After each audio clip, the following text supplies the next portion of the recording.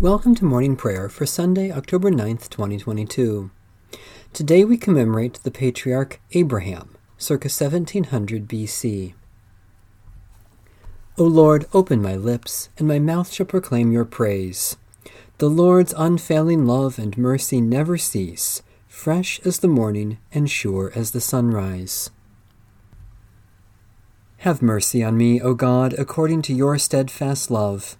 In your great compassion blot out my offenses. Wash me through and through from my wickedness and cleanse me from my sin. For I know my offenses, and my sin is ever before me. Against you only have I sinned, and done what is evil in your sight. So you are justified when you speak, and right in your judgment. Indeed, I was born steeped in wickedness, a sinner from my mother's womb. Indeed, you delight in truth deep within me, and would have me know wisdom deep within. Remove my sins with hyssop, and I shall be clean. Wash me, and I shall be purer than snow. Let me hear joy and gladness, that the body you have broken may rejoice. Hide your face from my sins, and blot out all my wickedness.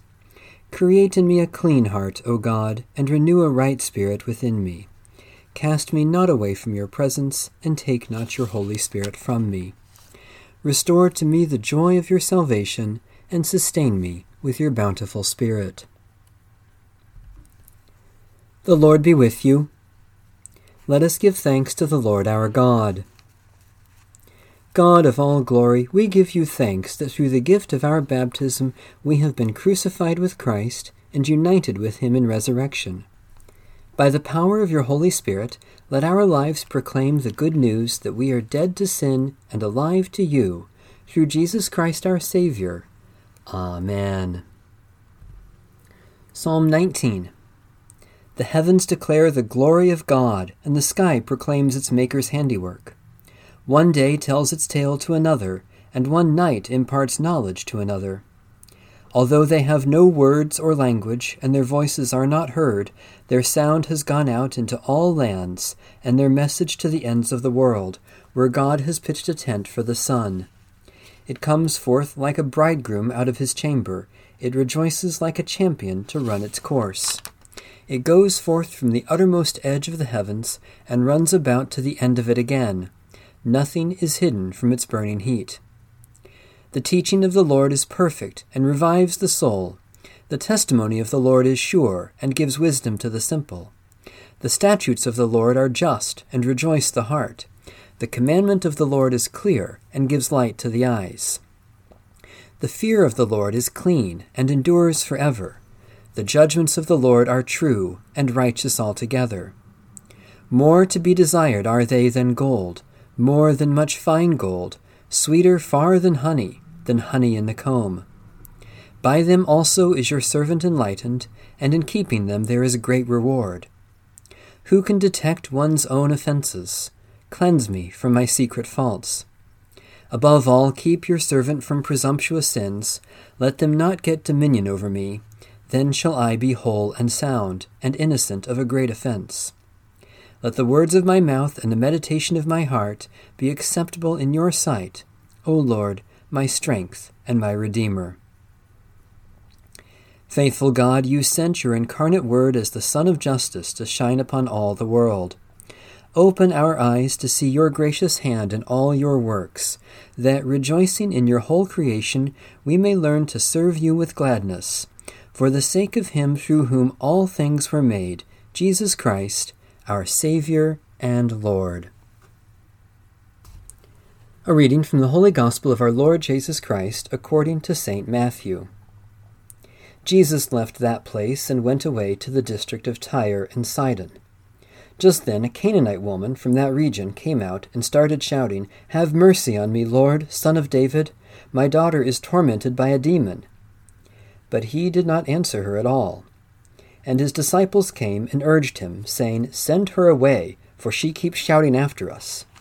He answered, "I was sent only to the lost sheep of the house of Israel." But she came and knelt before him, saying, "Lord, help me." He answered, "It is not fair to take the children's food and throw it to the dogs."